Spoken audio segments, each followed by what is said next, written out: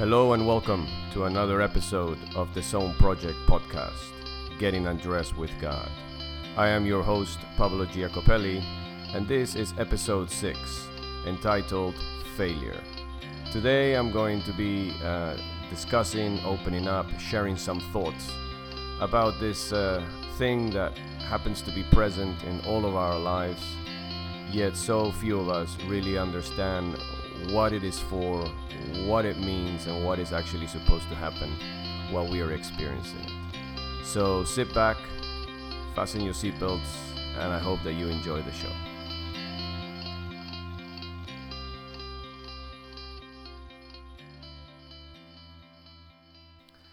Hello and welcome to another episode of my podcast, Getting Undressed with God. I want to begin by saying thank you for taking the time to spend with me here for 30 minutes or so. And of course, I would be wrong to go on any further in the show without first wishing a belated Happy Independence Day to all my American listeners out there. I am sorry that it's belated, but I guess it's better late than never. I hope you had a wonderful day, that you enjoyed yourselves with your families and your loved ones, your friends, and you celebrated really well your independence and your freedom, and of course that wonderful nation of yours called America. Now today I would like to just share some thoughts on a topic that has been very relevant in my life. It's been present in my life throughout my journey. It is something that I have become very familiar over the years, something that has gone, it's been transformed from at one stage being my biggest enemy to now being one of my biggest allies. And I have had the chance, as you know, to also spend time with other people that are highly successful people, and in their lives, I have heard it being very much present, being very much part of their journeys. And I have come to a place where I have learned to understand the real winners are able to face this thing. The real winners are comfortable around it and when they're going through it, because they understand that obviously this thing is very much a necessity and needs to be present in their journeys if they're ever going to achieve the heights of success they're hoping to achieve, but also they're going to be the people that God created them to be, and they're gonna live out of their full potential and their full true identity in their lives. Now, of course, what I am talking about is failure. Failure is one of those things, of course, that we all experience in our lives, and if we are honest, I know in my life has been the case, we see a lot more of it in us and around us than perhaps we see positive things and even hear of successes. You know, I see failure. I remember when I was coaching players and we were on the practice court, which of course, nobody really watches that unless you're in a big tournament. Players would come in and they would be wanting to get perfect practices. They wanted to get everything right, because that then gave them the false impression that they were not only doing well, but they were getting better. And I remember that I would purposely set up these drills to make them fail, to make them make mistakes. And over time, as I obviously developed my working relationship with them, they came to understand that the practice court was created to make mistakes. It was created to fail. It was created to get it as wrong as you possibly can, and to do it as bad as you possibly can, because it was only that way that you would be growing, that you would be discovering ways in which it's not done, so that you could then discover the ways in which it can be done. You know, it is true that a tennis player, like I'm sure a basketball player, a football player, whoever, they win their Wimbledons, they win their NBA finals, they win their Super Bowls, not at the Super Bowl, not at the NBA finals or at the Grand Slams. They win those things in the practice court. When they turn up at those events, they are simply just doing and just fulfilling and bringing out and allowing what they have already done on the practice court to be shown to the wider audience of the world. But it is through the failures in private, it is through the failures on that practice court that they are then able to go and win what they win and accomplish what they accomplish. And they're able to make the discoveries that they need to make, not only about their game, but themselves, that then enables them to perform in stages and in places and in situations that most others can't. Okay?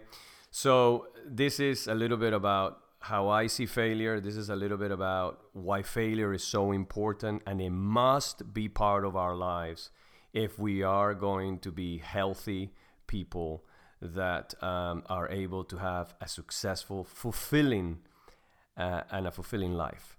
And particularly in our journey with God. Successful journey with God is not determined by what we achieve or we don't achieve, but successful in the sense that we know that we have His attention all the time. We know that He loves us unconditionally, and we know that He's got us and got our back no matter what. That amazing sense of security, that confidence of being able to know beyond a shadow of a doubt, as a winner knows. That kind of success, even in our, depends very much on how we respond and how we see failure and the negative and adverse situations that we travel through in our lives. Unfortunately, for some of us, it becomes part of a belief system that attaches itself to our false identity, which is, of course, that we begin to see ourselves as failures, especially when it's happened to us over and over. And then, obviously, from there, where failure really does take a wrong turn and it becomes quite unhealthy, it's obviously when we begin not only to see ourselves as failure, but we begin to feel as failures. And of course, when it reaches that point, it does become something that has the potential to literally destroy our lives. Now, as I have journeyed through my own failures over and over, I have come to understand, as I began to still myself, really through the encouragement of God, and I began to slow down when I was facing failure. I began to understand that failure is definitely not an outcome or a result. It is definitely not an identity, but failure is actually a space that we travel through. Now, allow me just to expand on this a little bit. When we are moving through our lives, suddenly we get a phone call that ushers us into a space where it is almost like we find ourselves in an impossible situation, and it has all the makings of failure. Maybe you get some bad news from a loved one that they are suddenly found out that they have a sickness that threatens their lives. Perhaps you have a relationship that is on its way to the marriage altar. And of course, for unforeseen events, now you are facing the fact that this person you thought you were going to spend the rest of your life with is no longer going to happen. Or maybe you have been in a marriage for years where you've been successful in your marriage, as you've been thriving, it's been an example to so many, and because of a sudden turn of events, you now find yourself in front of a divorce lawyer signing your divorce papers. And so you are suddenly ushered into this space. And, when we go into this space, what the majority of us try and do is we start to work really hard. We go on overdrive and trying to find a way to quickly fix this situation, to quickly get ourselves out of it, in the hope that, of course, our lives can return back to the successful ways that either we want or we have become accustomed to, or perhaps we equal that if they are that way, then God loves us. He's obviously with us, and He's proud of us, and He's happy with us, and therefore that's why we are successful. That is normally what happens with most of us. The reality is that when we do that, we actually totally miss what's available for us in the space of failure. You see, failure is the richest learning ground known to man. And when we go in that space and we try and get out as quickly as possible, we forsake and miss the lessons the pearls of wisdom, the revelation, the awareness that God is wanting to bring in our lives, that God is wanting to show us and give us, that will, whether it's heal us, deliver us, help us to discover something new about ourselves and Him, whatever it is that needs to happen in that space. Perhaps it's the reasons why you continue to be in the space of failure. He's trying to show you why that keeps happening. Whatever it is, we are given these things and these opportunities are presented to us and we miss them because we are too busy trying to get out of the space of failure. Now, when we do that, when we try really hard, it's a problem because what we do is we simply usher ourselves back around into this space of failure. Because, it isn't necessarily the devil or God. The people that are mainly responsible for continuously experiencing failure in their lives, and usually the failure looks exactly the same way. It might be in a different place with different people, but the same thing keeps happening in your life.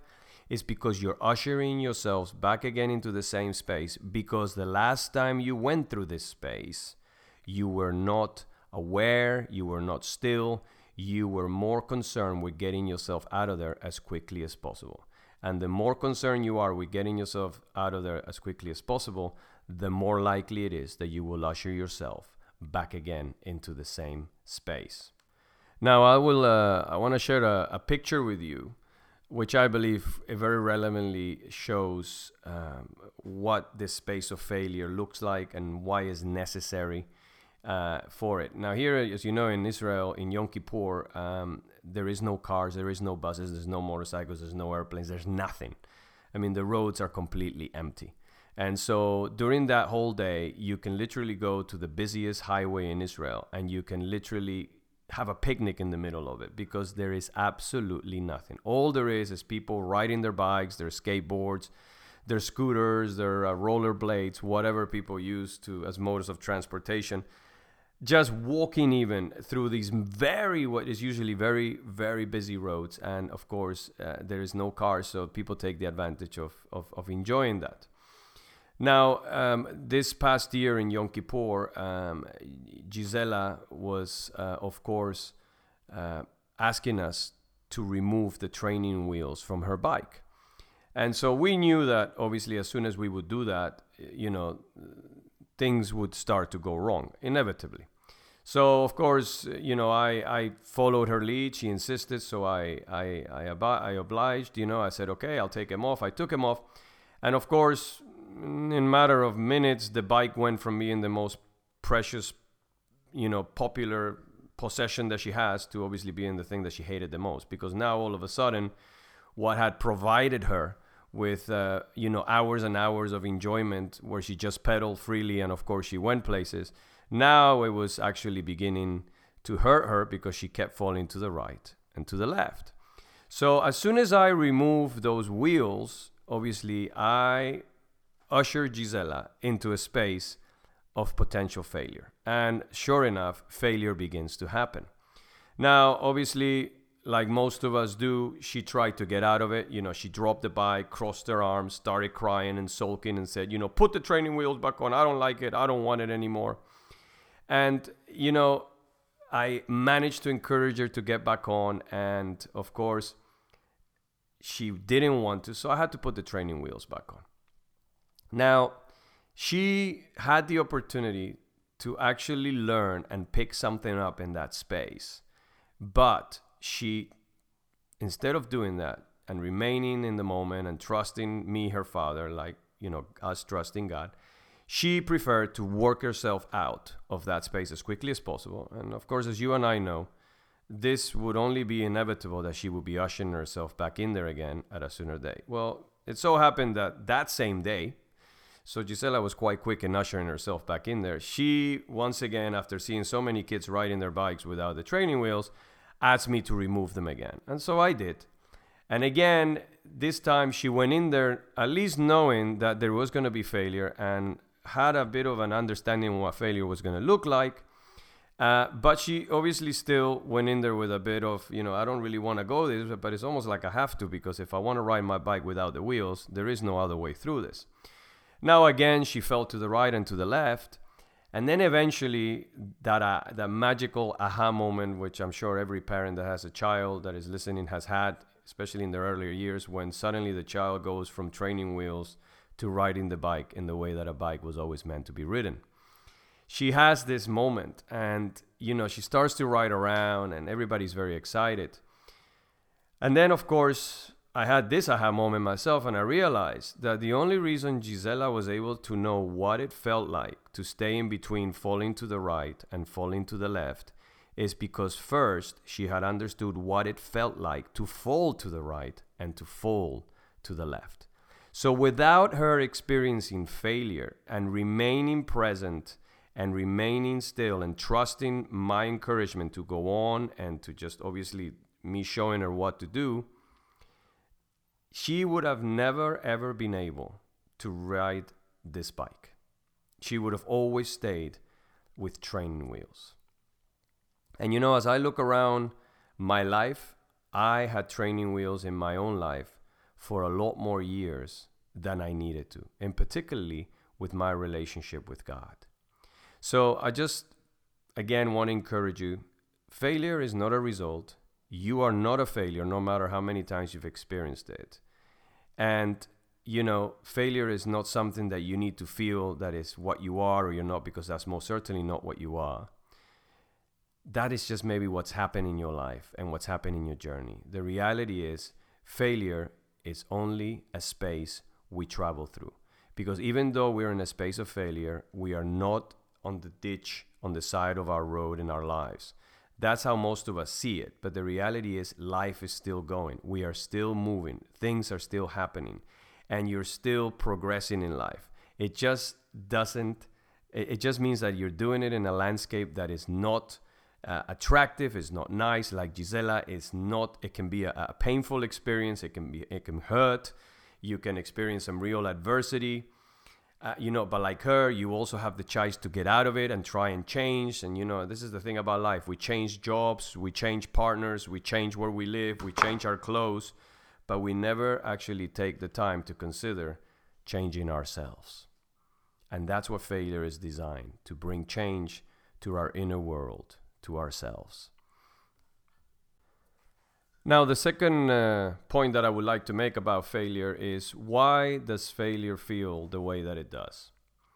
Now, for me to be able to just sort of communicate what I feel, what I've discovered about this point, I think it's important to tell you a little story of something that happened in the Sea of Galilee last year while I was out there in the sea in one of the boats with a group that obviously had come over to do one of the retreats that we run here in Israel throughout the year.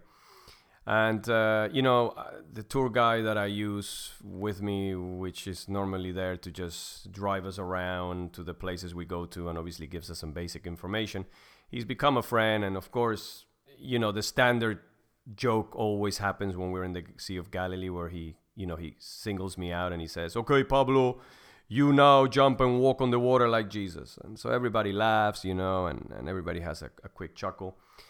Anyways, after he says this, everybody moved to the end of the boat, where, of course, the boat owner was showing them how Peter and the disciples would have fished back then at the time. And, of course, I then moved to the other side. And it was as I was overlooking the waters of the Galilee, that I felt Dad say to me very clearly, "Pablo, you have walked on the water many times." Now, as you can imagine, and it's just a full disclosure podcast, I've never actually walked on water. I never even stood on water. So, for me, my first reaction was, well, Dad, I think you maybe had a beer or something. You've confused me with Peter.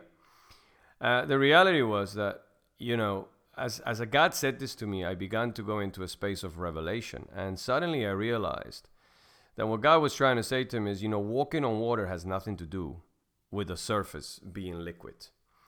And so I want to just try and bring you into the revelation that I had and what God was obviously showing me. And what God was actually showing me is, Pablo, when you step out of the boat, you're stepping out of a space where you are secure, where you're certain, where you have control, a space where, if you like, it's successful, it's positive, it's not threatening, it's not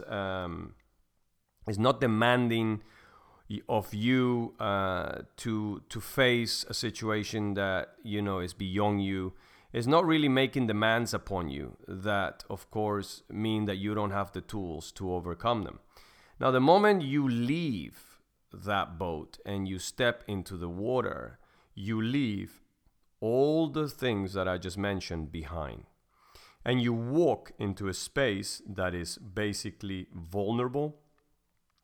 It's a space where you find that what is happening in that space, it's completely and utterly beyond yourself. So whether it's a phone call from a son telling you that he suddenly has found out that he has cancer, to, of course, you perhaps getting news at work that is unexpected, and you find yourself that you went into work this morning and that this afternoon when you leave, that will be the last time that you will be going to work, or you will be at work, to perhaps, as I mentioned before, a sentimental relationship that suddenly has come to an end unexpectedly because of a set of circumstances that you never thought would happen. So you are suddenly in this space. Now, the moment that thing happens, the moment that phone call comes, that meeting is called where you go and see your superior, or the person confronts you and tells you something that you're not expecting, or perhaps this company that you've had for years suddenly goes bankrupt. From that moment that happens, you have now stepped into the water. And now you're going to be walking on water in an impossible situation, a situation that is completely adverse and negative, and as opposed to what it's like to be in the boat of life. You are now walking on the water, and you will remain walking on that water until the situation comes to an end and the season changes. So whether the child dies or makes it and is healed, whether, from the moment you lose the job to perhaps the time you find another one, from the moment that you enter bankruptcy to the moment that you work your way through it, and of course God opens up another door for you. From the moment your partner, your husband, your wife, your boyfriend, your girlfriend, your fiance confronts you, and then suddenly you are in this space until the moment where God either opens up the door with somebody else, or somebody else comes into your life, and of course you're in a new relationship with someone else. Or whether perhaps you stay single the rest of your life. Whatever God has for you, you come to a conclusion, you come to a place where the season changes, and whatever that looks like. That time you are walking on water. So it's important to understand that the reason when you feel doubt, when you feel insecure, when you feel like you are completely and utterly helpless, normally when you're feeling those things and you are in a space that has the potential to be failure, you are normally walking on water. And so you see, like me, you have also walked on water more times than you ever thought you had. And now the interesting thing about walking on water is that Jesus actually doesn't get in the boat and then takes Peter into the water. He's actually in the water when he calls Peter out. And just have a think about that picture, that, this space that you've just entered into of failure, Jesus is already in that space waiting for you, calling you into. So again, Jesus doesn't prevent failure from coming into our lives unless the failure is a space we've traveled through, we've already learned what we needed to learn, we've already understood what we needed to understand, and then of course in His grace He might advert it. But if there is anything in there that is going to bring transformation and change in our lives so that we are healthier, that we have more peace, and that we are obviously not only at peace more with ourselves and in our relationship with God, but we understand something new about ourselves and God, Jesus Himself will be in the middle of that failure, in the middle of that process. And He will Himself usher you into that. I said before that we usher ourselves back again around and around. But whenever we come into a new space of failure, it is normally God who is in there already, calling us, encouraging us to come out. And the beautiful thing is, it is only those that go in there and don't run back in the boat, and that when they do start to drown, instead of trying to run back in the boat, they call on Him. It is only those that ever actually walk on the miraculous waters of life. And on a side note, I like to also just meditate on this. It is only those that go out into the deep end, into the deep oceans, and walk on the water, that experience those surroundings, that learn how to navigate and how to remain calm in the storm. It is only those that go out that are able to discover and see God and experience Him in a way that those that choose to stay, either within the security of the boat, or try and get into the boat as quickly as possible, or in the shores of familiarity, they don't even go in the boat and go out into the water, that those people will never be able to see and experience life in the fullest way that God has purposed for life to be. And now finally to the third point that I wanted to share here on the podcast today. That is, why do we work so hard to avoid it? Now that is kind of been answered a little bit in the first two, but there's a couple of points that I want to make in this section that I obviously didn't make in the first two, which have to do with obviously why is it that everything that often we do in life is to try and safeguard ourselves from entering these spaces of failure. Now, there's a couple of stories that I wanna dive into to make these 2 points. And one of them, of course, is Joseph, who was in a prison in Egypt for 7 years before, of course, Pharaoh sent his guards to get him, and we know the story. Now, it's interesting to see Joseph, because, if we are people that subscribe ourselves to a triumphalistic spiritual journey where, our focus is mainly placed on, being the head and not the tail, going over and not under.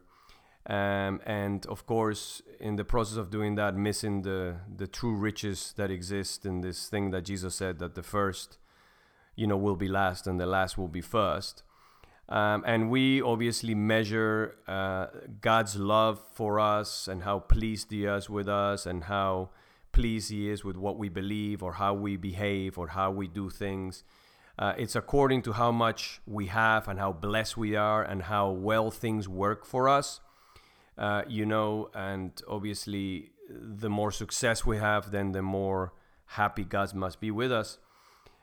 Then, of course, we're going to find failure as an absolute no-no because it's going to threaten the very theology that we subscribe ourselves to.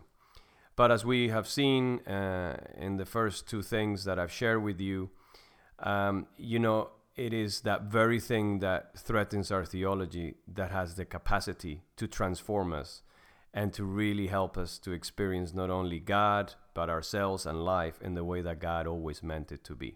Not to mention the people in the Bible. Without a miss, the people in the Bible, all of them, experienced failure in epic proportions. And so if it is true that, God's love and how pleased we are is measured according to how successful and how positive life is and how well it goes for us outside, then none of those people ever had God's attention. None of them were aligned with God. And none of them were actually relating with God, because all of them, without a miss, as I said, experienced failure in epic proportions. Now, Joseph is one of those guys. And it's interesting to think that, Joseph was stuck in a prison with no internet, no electricity, no light, no telephone, no TV. I mean, he was completely and utterly cut off from the outside world. He had no visitors. No lawyer would come and visit him to prepare his appeal to take to Pharaoh in the hope of obviously overturning his wrongful conviction. As far as he was concerned, he was in this place of failure for the rest of his life. And let's face it, you and I, we could forgive Joseph for trying to escape that prison. You know, it would probably be one of the most natural things that would occur to any normal individual. The only way for me to have any kind of quality of life is going to be to get out of here. Now, should he have attempted that? We know he didn't, but should he have attempted that? And should he have been successful at doing that? Joseph would have never ever been the prime minister or the president, whatever you want to call his title, of the most powerful and the greatest nation known to man at the time. So just let that simmer a little bit within you. Joseph, because he went through that space of failure, and he didn't believe he was a failure, even though he had all the reasons to believe that, and because he didn't see it as the final result, he saw it as a chapter in his life, not the last chapter in his life, not the last chapter. And he went through this space the whole time, and he trusted in God. He remained present, and he did and responded accordingly to whatever was in front of him every day. He came to the end, and that then, of course, then delivered him to the most, amazing scenario situation that he could have ever experienced if he was actually staying back home, that he could have ever experienced if he stayed in Potiphar's house and he was never falsely accused, that he could have ever experienced if he wasn't in the jail in the right place where he would meet the right people that would then recommend him to Pharaoh. So Joseph's breakthroughs and turnarounds and the things that happened in his life happened because he was happy. Well, I don't know if he was happy, but he was willing to remain within that space of failure and go through it without trying to get out of it. Often in his case, he couldn't exactly get out of it without breaking laws and doing things that perhaps weren't allowed, but he nevertheless didn't try. He remained within that space that God had put him in and that season that he was in, whether it was a week, whether it was a month, whether it was 7 years. Whatever it was, he remained there and shows us that God was with him throughout the whole time, and that God was taking him through these spaces to show him, to make him aware, to enable him to come into a space where he would then be able to handle the purpose of his life once it arrived. Now, if Joseph was more concerned with the outside of his life, with his false identity, that part of us that we like to build to show people, to pretend to be people that we're not, then all of these spaces that he went through, he would have never been able to handle them, and he would have, of course, tried to get out of them as quickly as possible. Now, there's another story in the Bible, which is, of course, Jesus. Now, Jesus, from the moment that he gets, obviously, into the Garden of Gethsemane, and he starts to suffer and travail, to the end, when he, of course, is resurrected, Jesus enters into a space that has all the makings of one of the most epic failures that mankind has ever seen. Here's a guy that has made some pretty amazing statements about himself. When you see me, you see the Father. I am a king. I am the savior of mankind. I mean, things that you would look at, and if you're focused on the outside, on labels, on titles, you would say, well, failure will never be part of your life. I mean, you've got this. You will have the resources, and he did, because we know he said, I could call a legion of angels now, and this will be over. But he chose not to. And, he would never experience failure. Why would he? I mean, he had all these things going for him. He had all these titles. He had all these resources. So people like that, they don't experience negative situations. They don't experience failure. But Jesus, nevertheless, in spite of being who he said he was and having all these resources, he allows himself to go and begin this journey of what it appears to be the biggest failure. And it is because he goes through this journey and he goes through the process and he doesn't in any way try and escape or bail himself out or bring angels to bail him out, that he then enters into the biggest victory that has been ever known to mankind. A victory that happened in the most negative and unorthodox situation and circumstances that anyone has ever seen before.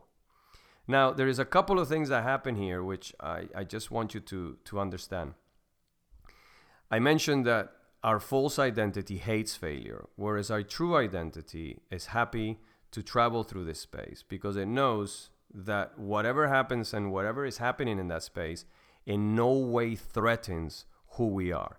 And Jesus shows that when he's accused in the courtyard by Pilate and his accusers, and he does not respond in any way. He makes himself 100% vulnerable, just like Peter had to do to go in the water, just like we do if we are going to remain in this space.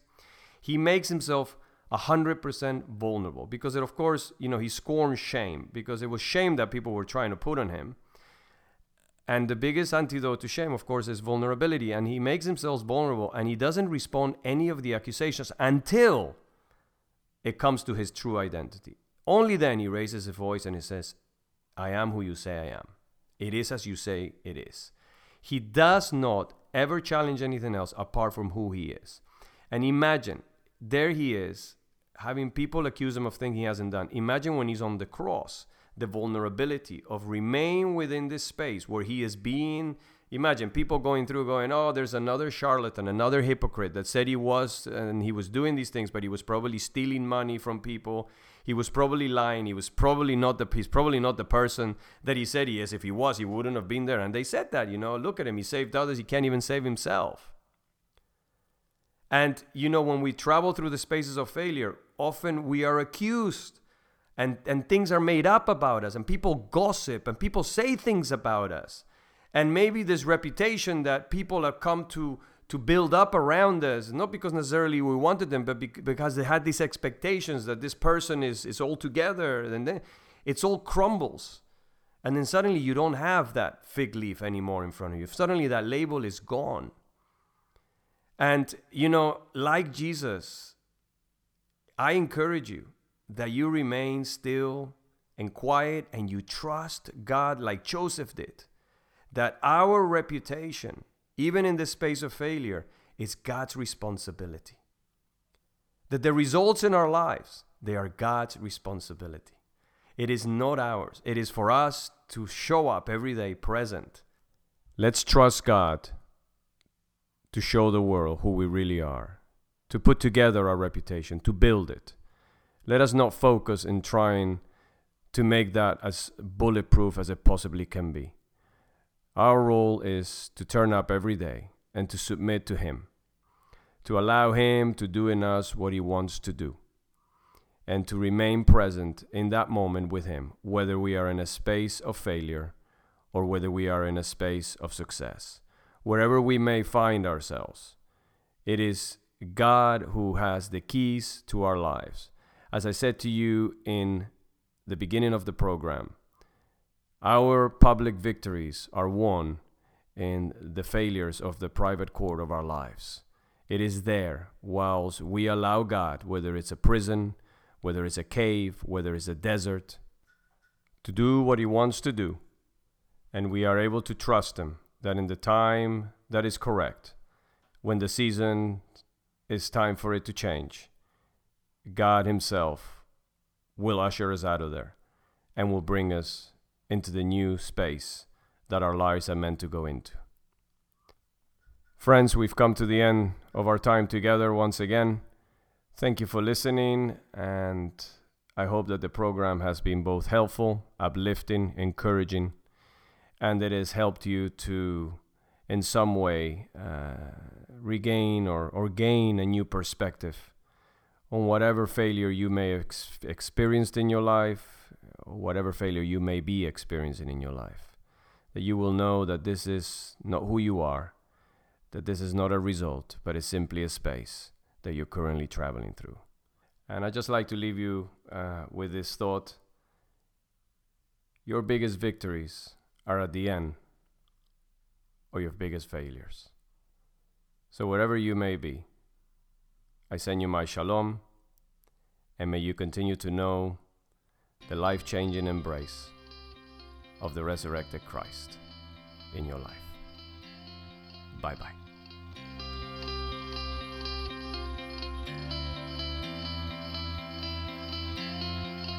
Friends, thank you for listening to the Zone Project podcast, Getting Undressed with God. We have come to the end of another episode, and I sincerely hope that it has been enjoyable, a blessing, but above all else, it has led you to perhaps consider perspectives you have never seen before. For more information about the Zone Project, this podcast, and all the other work that I put out on a regular basis, please take some time to check out the show notes where you will find the relevant links.